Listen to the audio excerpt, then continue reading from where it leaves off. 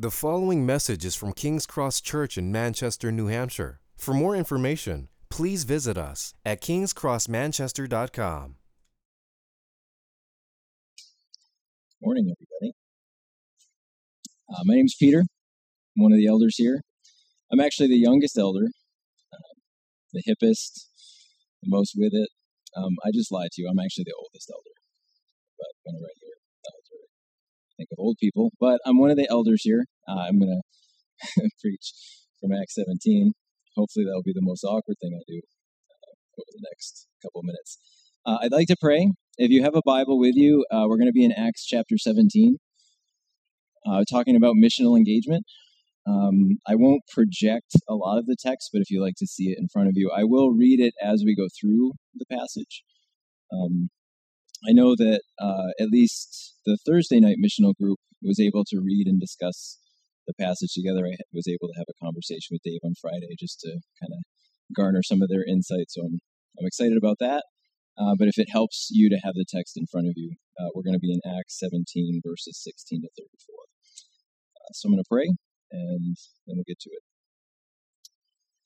God, we are grateful for these times together to reflect on your word. I pray that your Spirit would empower us to understand, that you would give us insight, not just into the content of the passage, but what it says about you, what it says about the ways that you're calling us, either individually or as a church in our city. I pray that you would give us excitement for what we see on the pages of your word, and especially as we think about our own context. Help us to hear this passage free of anxiety or guilt or shame, but to be receptive in these moments, to hear your voice amid all other competing voices, that we might have insight, that we might have a love for each other and for the city that you've planted us in. Bless this time, we pray. Amen. So this week and next, we're going to take a bit of a break from the Genesis series, and we're going to spend some time reflecting on missional engagement in our city. I can only speak for myself, but I believe I can speak for others as well, that missional engagement is something that is becoming a front burner issue for us here in Manchester.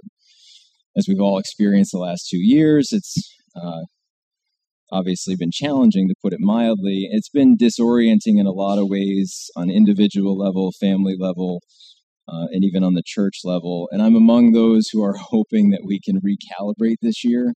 I know, just by way of personal testimony, I felt like pre-COVID, I was experiencing what I wanted to be experiencing in Manchester in terms of bringing all the things I was passionate about missionally under one banner, and being able to start getting some traction in that area.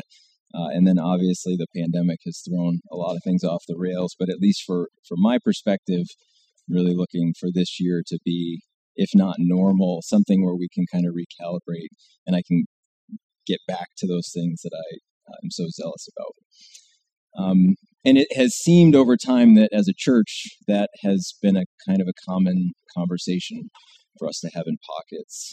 It was the content of our family meeting a couple months ago, and I sense that a lot of us are kind of in the same place. So we're taking a 2-week break from the Genesis series to explore just in a little bit more depth what this might look like. So today what I want to do is I want to just exposit a passage that I think is interesting in and of itself, but also offers a very helpful paradigm as we try to engage our city missionally, and gives a sense of what faithful missional engagement might look like.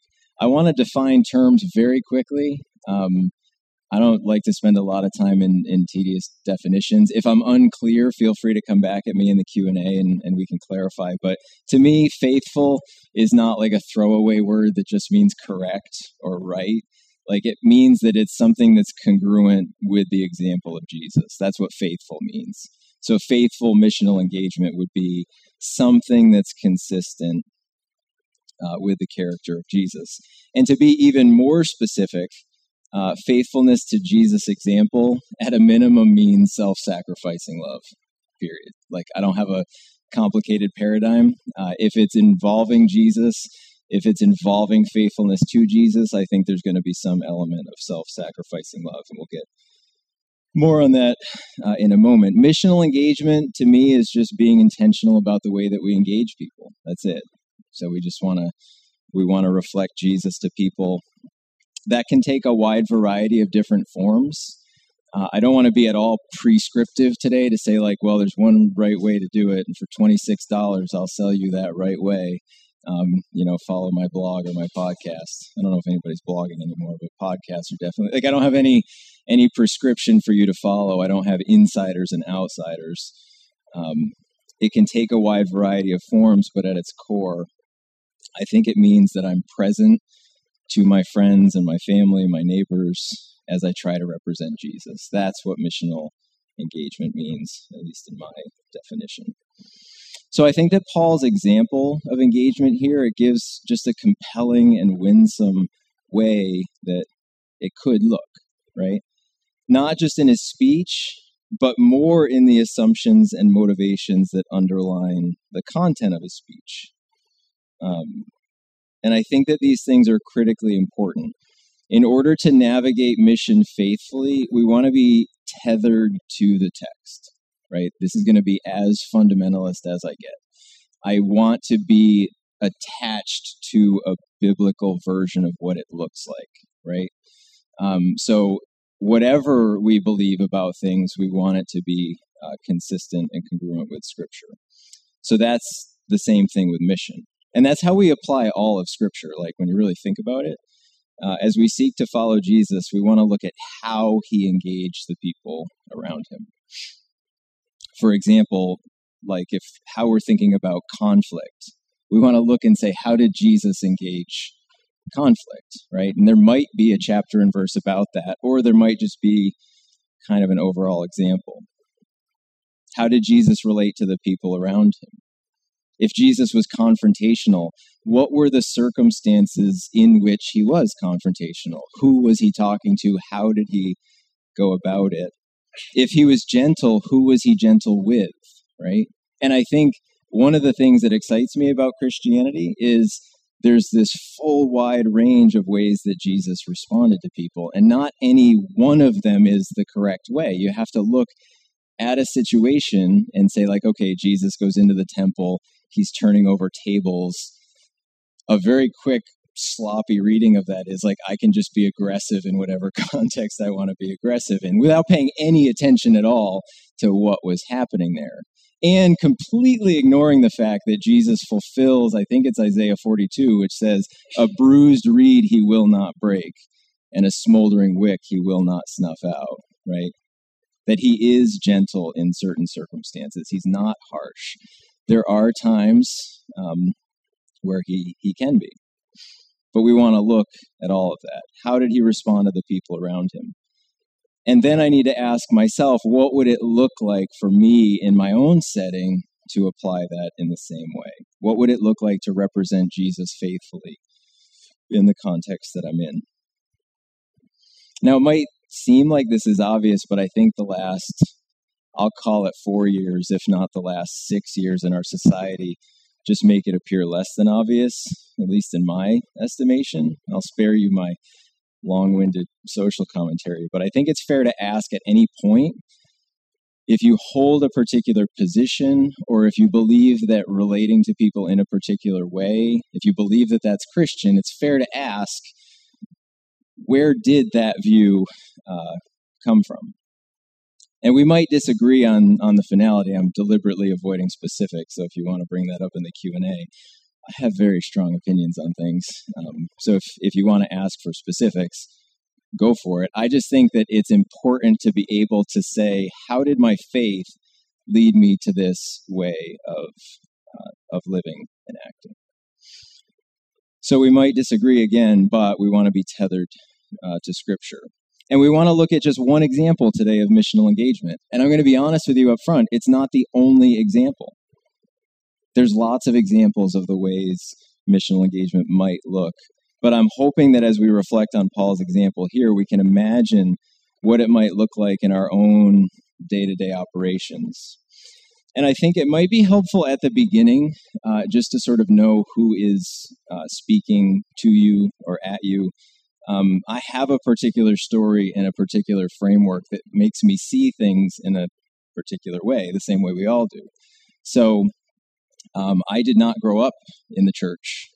So I was actually the recipient of somebody's missional engagement. Like, it wasn't like I was 8 years old.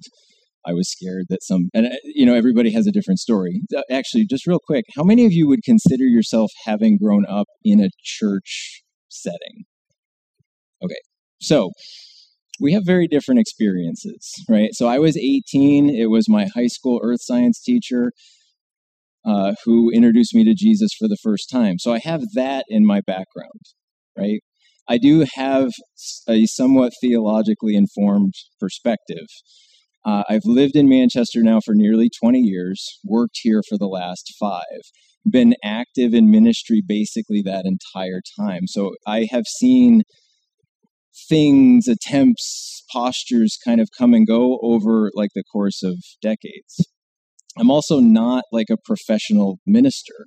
I teach at a public school, which means that I am also on the receiving end from time to time of people's missional engagement. Still, if I could just be a little direct for a second, there's sort of the assumption among conservatives that public educators were just fired out of the liberal canon into these buildings where it is supposed that I am indoctrinating them with various different things. So I teach math, so I'm just indoctrinating them with algebra, which everybody loves, but whatever. The idea, sometimes myself and my teammates are on the receiving end of rather terse, I would say rude emails, but it has a religious and or Christian salutation at the end of it. So I'm still even now on the receiving end of people's missional engagement. So I have a perspective on all of those things, and I don't mean to be mean or mock anybody. I have a category of surprise meetings in the new heavens and the new earth, where people who like send me those emails like will be shocked that I'm there participating like in the new heavens and the new earth. But also probably more seriously, like I can take that and sort of chuckle and that's it. But I hear how my coworkers respond to that, and they don't come from a place of just being able to laugh that off. So my perspective is, I think, fairly well-rounded on this. And I'm not meaning to sound arrogant at all. When I engage this stuff, I engage it in a particular way. And I come from a certain perspective. So my hope is that as we read this passage and we get through it together, that we can be excited and have some conversations around these ideas. So my main point today is that faithful missional engagement maintains love for God and love for neighbor. And I think as we tease out what's happening here with Paul, I think that this is what we're going to see. And I think that this should be at the heart of our own missional engagement as well. So I'm going to read, first, I think we're going to see 3 things here. I think you're going to see that faithful missional engagement is attentive.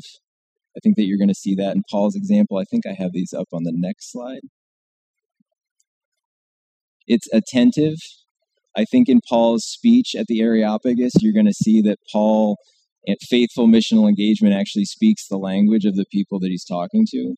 Like his proclamation actually goes to where people are and doesn't try to wedge them into the box that he's holding. And finally, and maybe most importantly, faithful missional engagement accepts the response. What you're going to see is people respond in diverse ways, so it shouldn't surprise us that people are going to respond to us in diverse ways. So I think that we can see in all of these things an example of what it might look like. So I'm going to read verses 16 to 23 under the heading, Faithful Missional Engagement is Attentive. So Acts says this, Now while Paul was waiting for them at Athens, his spirit was being provoked within him as he was observing the city full of idols. So he was reasoning in the synagogue with the Jews and the God-fearing Gentiles, and in the marketplace every day with those who happened to be present. And also some of the Epicurean and Stoic philosophers were conversing with him. Some were saying, "What would this idle babbler wish to say?" Others, "He seems to be a proclaimer of strange deities," because he was preaching Jesus and the resurrection. And they took him and brought him to the Areopagus, saying, "May we know what this new teaching is, May we know what this new teaching is which you are proclaiming. For you are bringing some strange things to our ears, so we want to hear what these things mean." Now all Athenians and the strangers visiting there used to spend their time in nothing other than telling or hearing something new. So Paul stood up in the midst of the Areopagus and said, "Men of Athens, I observe that you are very religious in all respects. For while I was passing through and examining the objects of your worship, I also found an altar with this inscription, 'To an unknown God.' Therefore, what you worship in ignorance, this I proclaim to you." So I think in this first set of verses, as we all know, Paul's not stationed in a single church. It's not Pastor Paul at First Church Jerusalem or anything. His pattern of travel throughout Acts generally seems to be he goes into a new place, he goes to the synagogue, and then his ministry opportunities branch out from there. And it makes sense. You go to a strange place, you start with people who are generally sympathetic to what you believe. So he starts in the synagogue, and then gradually he branches out from there. Now, this section begins with the statement that Paul was provoked, or another way to translate that is he was stirred in his spirit when he saw the idolatry in the city. It's also worth noting that this takes place, and this is a direct quote, while Paul was waiting for them at Athens. So it's not like they had a specific plan, like, okay, we're going to go to Athens. It's not like he had the 5-year plan or 5 steps to ministry in Athens. It's just sort of like as he was waiting there for his traveling companions to come through, he was just observant. He was attentive. So that's where the faithful missional engagement is attentive comes from. And Paul's just ready to go all the time. And I think that where we see the love of God and the love of neighbor here is he's stirred in his spirit. Like, that language is unique. It's, not completely unique, but Paul's stirred up, which I think reflects a love for God, that he sees the idolatry in the city, and that provokes and stirs him. And I think that these are the sorts of principles that we can tease out. So he ministers in the synagogue and in the marketplace, and he's actually invited to speak at the Areopagus because the novelty of what he's saying. Now, Paul's not a winsome speaker, right? You can't make a very strong case from the New Testament that Paul's really all that compelling, which gives the rest of us hope. Like, one of the best stories is when, like, somebody falls asleep while he's preaching and they, like, fall out the window. Like that, the person had to be raised, and so that was interesting. But, even Paul, the greatest missionary of all time, was putting people to sleep. So, and the Corinthians obviously didn't have much of a high opinion of Paul's preaching either. So anyway, it's not the winsomeness of his speech. It's just what he's saying is so odd. And it doesn't mean we have to go out of our way to be strange as Christians. I think that you're proclaiming a God who offers himself on behalf of other people, like the God who made the world and everything in it offers himself as sacrifice for sin. Like, the content alone is strange enough. You don't have to make it any more weird than that. And they refer to him as an idle babbler. Now, what's interesting here is, can you think, actually, as you look at the text, what's the doctrinal point that makes them like, this weird? You see it? There's a single doctrinal point. Starts with an R. Resurrection. Once he gets to the resurrection, then all of a sudden they're like, this is weird. And why is that? I think first and most obvious, the idea that someone who was dead and came back to life, that's strange in and of itself. But the physical resurrection doesn't fit with any ancient philosophy, right? So he's talking to Epicurean and Stoic philosophers. They don't have any concept of what resurrection might look like. And it's not just that it's impossible for a dead person to be brought back to life in their view. It flies in the face of all Greco-Roman philosophy that we would be affirming the physical body. The fact that Jesus was raised in his body, that's weird. The idea that the God who made the world and everything in it actually was raised in the body that he had, and that the body is a good thing, physicality, embodiment, that those are actually good things. They understood that resurrection is an affirmation of those things. That's what's so odd about it. And I'd be happy to point you to resources that would spell that out in more detail. So the fact that Jesus was raised in his body is a statement that embodied existence matters. Now, just really quickly on Epicurean and Stoic philosophers, I don't want to be too tedious here. Epicureans, if you think of hobbits, right? If you've read Lord of the Rings, read The Hobbit, this is the Epicureans. It's the philosophy of the garden. The garden is the center of their communal life. It's a place of tranquility. They're not hedonistic, like they're not prone to excess, but they do like to party, right? They like gardening. They have high ideals of friendship. Like if I had to pick an ancient philosophy, like I would want to hang out with the Epicureans. They're not prone to like too much partying, but they know how to get down. So that's the Epicureans.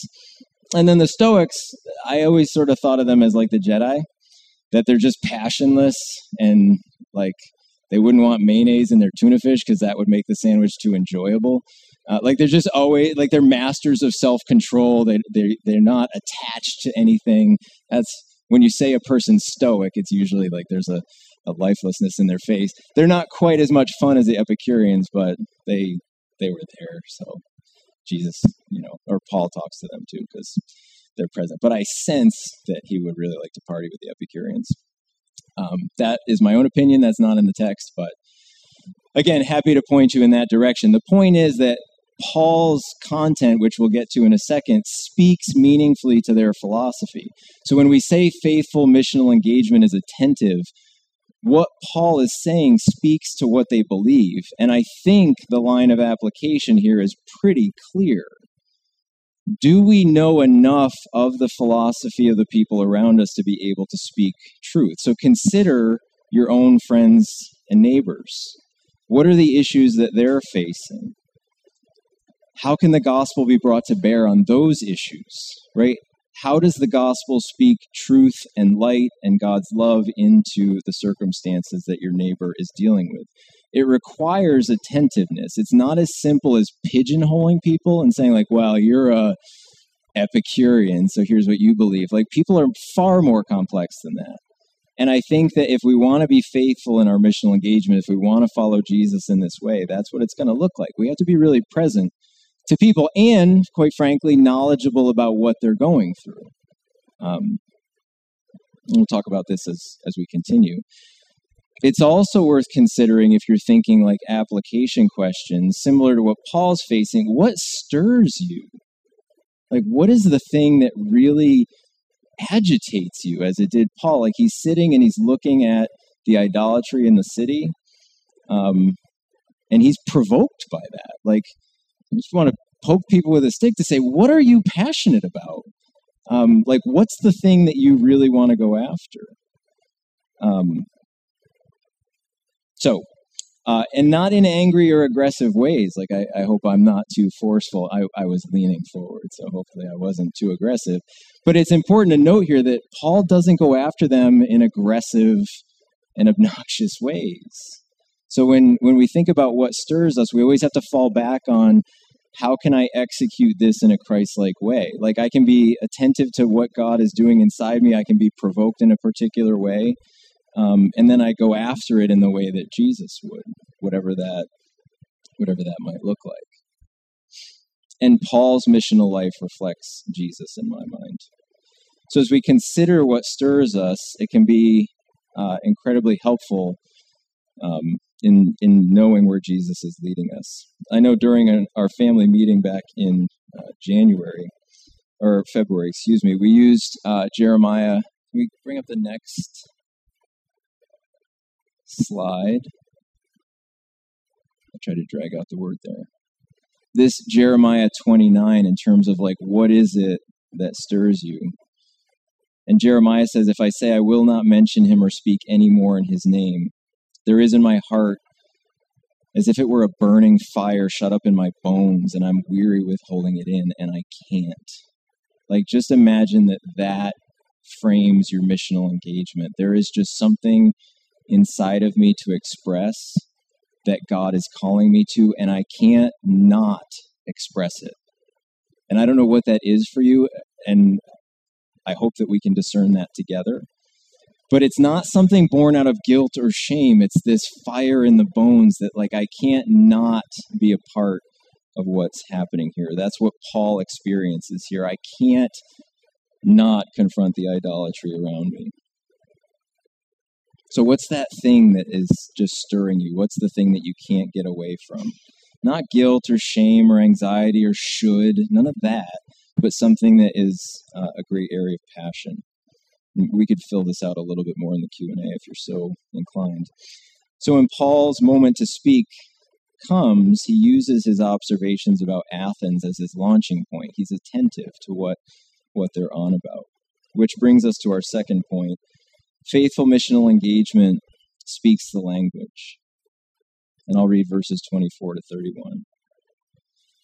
The God who made the world and all things in it, since he is the Lord of heaven and earth, does not dwell in temples made with hands, nor is he served by human hands as though he needed anything, since he himself gives to all people life and breath and all things.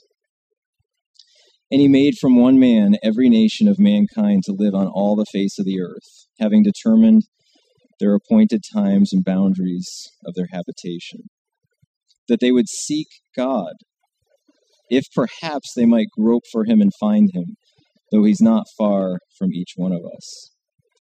For in him we live and move and exist, as even some of your own poets have said, for we also are his children. Being then the children of God, we ought not to think that the divine nature is like gold or silver or stone, an image formed by the art and thought of man. Therefore, having overlooked the times of ignorance, God is now declaring to men that all people everywhere should repent, because he has fixed a day in which he will judge the world in righteousness through a man whom he has appointed, having furnished proof to all men by raising him from the dead. Now, when we come to the actual content of Paul's message, I think we see just a remarkable example of communicating theology. As we're skimming through that, would you say, and this is like not rhetorical, I'm going to ask you a question, sorry, be prepared. Too much talking on my part. Does Paul communicate a very clear biblical theology here? Don't be shy, jump right in there. You got a 50-50 shot at it. I can outlast middle schoolers with algebra. You got nothing on me. I'll wait all day. Does he communicate a biblical theology? Yes. Okay, there we go. All right. What's one area of doctrine where he communicates that faithfully? How does he start?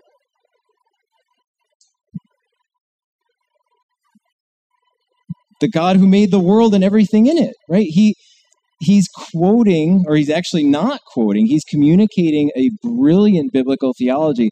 Does he quote Scripture? He doesn't. He doesn't say, as Genesis says.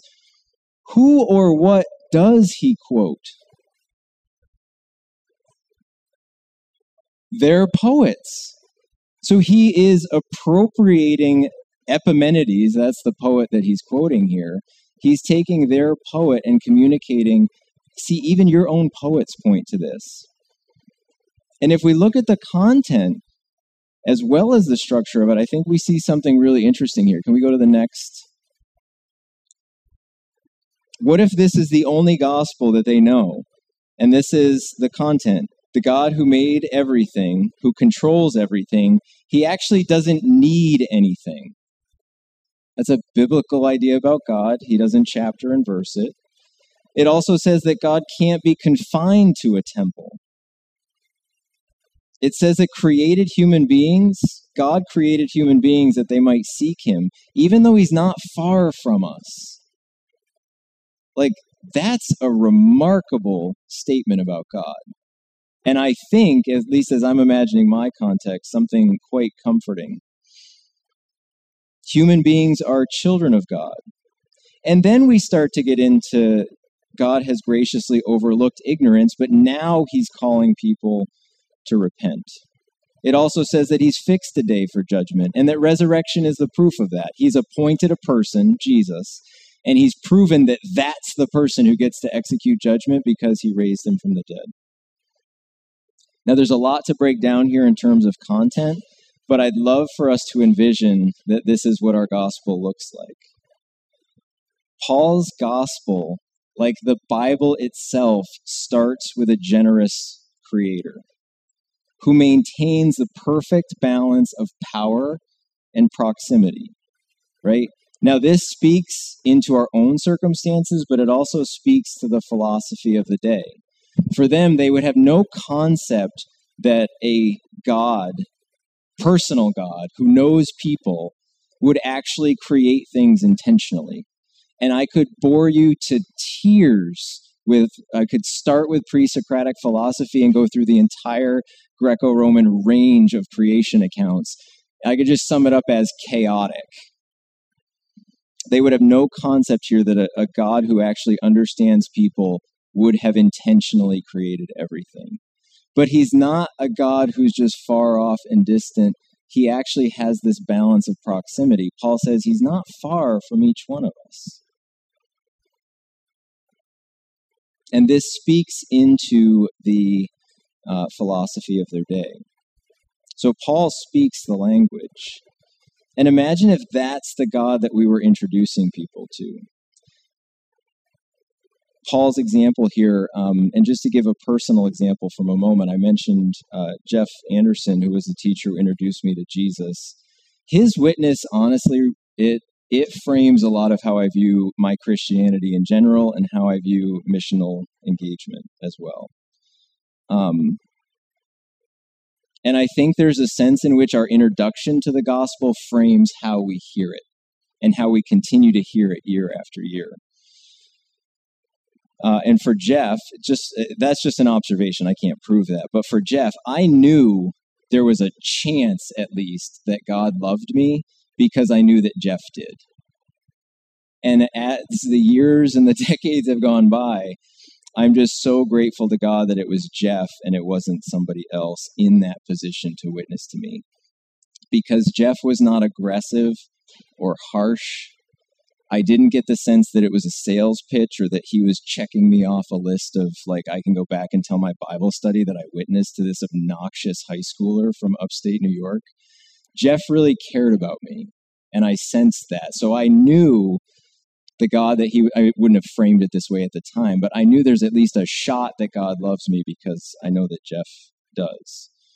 And I'm grateful to have these things baked into the foundation of my faith. And I'm grateful for Jeff's example of that. Now, to shift back to Paul, I find it compelling that he presents the gospel in this way. He's doing his utmost to communicate the message in a way that people will hear. And that's what missional engagement is. You go to where people are. You don't draw them to you and try to wedge them into this pre-existing box. Right? Now, if you're a little bit put off by the fact I say he doesn't quote scripture, your argument's with Paul, not me. But you can also back up a couple of chapters where Paul or Peter, where they're engaging a Jewish audience, and they start with Abraham, right? Why? Because they wouldn't need to be told that there was a God who made the world and everything in it. Like, Jewish people would have accepted that. It would have been a wasted, first sermon point. So he starts with Abraham, and there's tons of Old Testament quotations to prove that Jesus is the Christ, right? So what I'm suggesting is that the context that you're in dictates how you should be missional. Like, if you're talking to a group of people who don't accept Scripture as authoritative, I think you've got to find a different way to communicate it. And it's not me saying that. This is Paul's example. So again, argument is with Paul. But if you have somebody who grew up in a church setting who maybe is marginally aware of what the Bible says and might be conversant with that, then go ahead and do that. Like that's legitimate as well. You'll see that in Acts 13 and 14. But for right now, Paul is actually appropriating their own poets to show that this is the journey that they've been on all along, right? Even their own poets have attested to this. And just imagine missional engagement that starts with, what do we have in common? What's the journey that you're already on, right? And how is it just one tiny step toward following Jesus, right? For some people, that will be the case. And not only that, this God who we know is Jesus is someone that they've been searching for too. They just can't name him yet. Like, just imagine that sort of approach versus less Christ-like models that just try to point out how wrong and immoral a person is. And let's start with that. Like, starting with how stupid a person is because they're not Christians. And I know almost nobody says it that way, but that's sometimes how it can feel to people. Like, we have the truth, you pagans don't. Come and get it. Like, I don't know, that's not, and I guess those are the things I see where I'm like, thank God it was Jeff, because I would not have responded to that. Right? Jeff was respectful. He didn't ridicule our questions, even if they were dumb questions. Like, he spoke in a way that was gracious, and he was friends with us. So anyway, that's just my experience. You may have a different one, but I think that's good news. A God that wants to be found by the people that he made, I think that's good news. And just imagine that for your friends and neighbors. Like, a lot of people, if not all people, already have a sense of love and joy and gratitude, a sense of transcendence that they can't quite name, right? We know it as Jesus. They don't yet. And then to introduce them to Jesus, the human face of God, the thing that gives specificity to all that joy and all that satisfaction, like who puts a human face on it, that's amazing. The author of life, the creator of all things, all these things ultimately derive from him, and we could serve, if we're attentive enough, we could serve to make that introduction. And to put it another way, just imagine your Christianity starting with joy and not guilt. Right? Imagine what that would look like. That discipleship and mission and work and life, it all fell under the banner of this gracious creator. That God is not constantly angry or disappointed with you, but that he's dealt with our sin and corruption fully and finally, but that he wants to be found by people. That's what this passage says. Now, I don't want to be seen as soft on sin or anything, but I think it is important here. Paul doesn't lead with sin. And I think functionally there's times where it feels like the Bible starts with Genesis 3 and human corruption instead of Genesis 1. And I think that this example is helpful in this way. Paul doesn't shy away from sin. He does talk about corruption. He says that God's overlooked the time of ignorance. He's not shying away from it, but he doesn't lead with it. Does that make sense? That it's not the first thing that they need to know about God. At least in Paul's view, it's the God who made the world and everything in it. And there's a lot to say about this. Personally, I guess I would just say, I don't think fear and guilt and shame are fuel that can ultimately sustain a person. And I think that when your faith starts with that, I think that colors your journey in Jesus. I hope that makes sense. And if I'm saying something that you find really like unsettling or like, I think it's all tethered to the passage here, but I'm happy to like amplify more of that. I think that the gospel in and of itself is an invitation into the life of God himself. And I think that it encompasses everything. And I think that if we introduce the gospel in that way, it's winsome. So to be fair, as I mentioned, it's not the only way to communicate the message, but that's what Paul decides to do. He doesn't try to wedge them into a box. He speaks their language. And if I could just carry it into application for a moment, do we know the gospel well enough to be able to communicate it in a way that other people can understand? I think that's a fair question for us. Sometimes when you're in a church, and again, because of my experience, I feel like I have one foot firmly in the church and one foot firmly in the world. Do people that we're inviting, do they speak the language that we speak? Or is it jargon laden? This is what we deal with in education all the time, where I have to raise my hand and say, nobody who is outside of education will have any idea what you're talking about. Like, as we try to think about things that we want to present to parents, I'm like, I've been an educator for about 18 years now, and I don't even understand what you're saying, to say nothing of somebody outside. I think the same thing in terms of our Christianity. Paul here is attentive. He speaks the language. He appropriates their poets. Do we know the gospel well enough to be able to communicate it in this way? And then finally, faithful missional engagement accepts the response. Verses 32 and 34, briefly. Now, when they heard of the resurrection of the dead, some began to sneer, but others said, "We shall hear you again concerning this." So Paul went out of their midst. But some joined him and believed, among whom also were Dionysius the Areopagite and a woman named Damaris and others with them. So finally, and very briefly, faithful missional engagement accepts the response. Paul gets mocked by some people for preaching the resurrection. Others are kind of open. They're on the fence. They say, "We'll hear you again on this matter."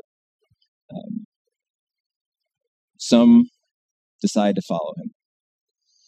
The response of others is not our job, and I think what Paul models here is that he's faithful in his proclamation, but he also seems content to walk away. That there's no sense in which he just stays with them and kind of argues, almost like a social media feed where people are going back and forth for 78 different comments. And then it's so absurd by the end, like nobody really believes what they're saying by comment 35. Like at that point, you're just saving face, right? I'm not much of a social media warrior, but I've read enough of people's comments. I'm like, you don't really believe that, do you? Like, no, you're 10 comments deep and you're just too proud to let it go. So then you're making ridiculous arguments. Paul doesn't seem to do that. So we don't know whether he reads the landscape. Maybe he determines that you just can't argue with some people, or whether he senses that they're not going to respond. But we can infer that he's just content to leave the results in God's hands, right? There's a mixed response, and it's not Paul's job. I think this is something we also see in Jesus' example. Think of the rich young ruler in Mark 10. The call of Jesus is clear and it's uncompromising, right? And the man's idolatry is confronted, right? He's read a list of the commandments. Oh, good, I kept all those. And then Jesus tells him to give up everything and sell it to the poor. Like, oof, okay. You had me at 9 out of 10. But in this case, Jesus doesn't persist in arguing. He just lets them go. I think there are good principles to glean from that. I think if I were going to give some recommendations for how to cultivate this sort of humble acceptance of the response, I do see it as connected to our overall identity in Jesus. That if we're secure in the Father's love as Jesus was, we know that it's not our job. Like when we see Paul's example all through his letters, he seems content to just leave those things to God, that his identity is not tied to it. And I think that there are regular rhythms, you're probably not surprised to hear me say that can foster this sense of identity. And I think Jesus engaged them himself. I think that what's critical for me is a strong sense of identity that's based on like the friendships that you maintain, the media that you consume, all of that stuff, I think is important. Be happy to talk through specifics if that's where questions go. But I think that this passage provides a very helpful template for us to think about missional engagement. And I think some good questions are we attentive both to God and to others? Are we fluent in the language? Like as we live in Manchester, if you're not signed up for the taco tour, you should be, because that's like a major thing in Manchester. Like you want to know the lay of the land. You've been to the taco tour? It's been 2 years. It's been like the most exciting. I'm like counting down the days to the taco tour. You can probably tell even now as I think about it. If you work for a business that could help sponsor the taco tour, sorry. Ben and Jerry's has a good dessert taco. Anyway, fluent in the language, and is our gospel big enough to speak to the concerns of the people around us in our day-to-day life? Thank you for listening to this message from King's Cross Church in Manchester, New Hampshire. Please feel free to share or distribute this content, but do not charge for it or alter the content in any way without permission. King's Cross Church exists to treasure, proclaim, and grow in the gospel of Jesus Christ. To find out more about King's Cross Church, please visit us at kingscrossmanchester.com.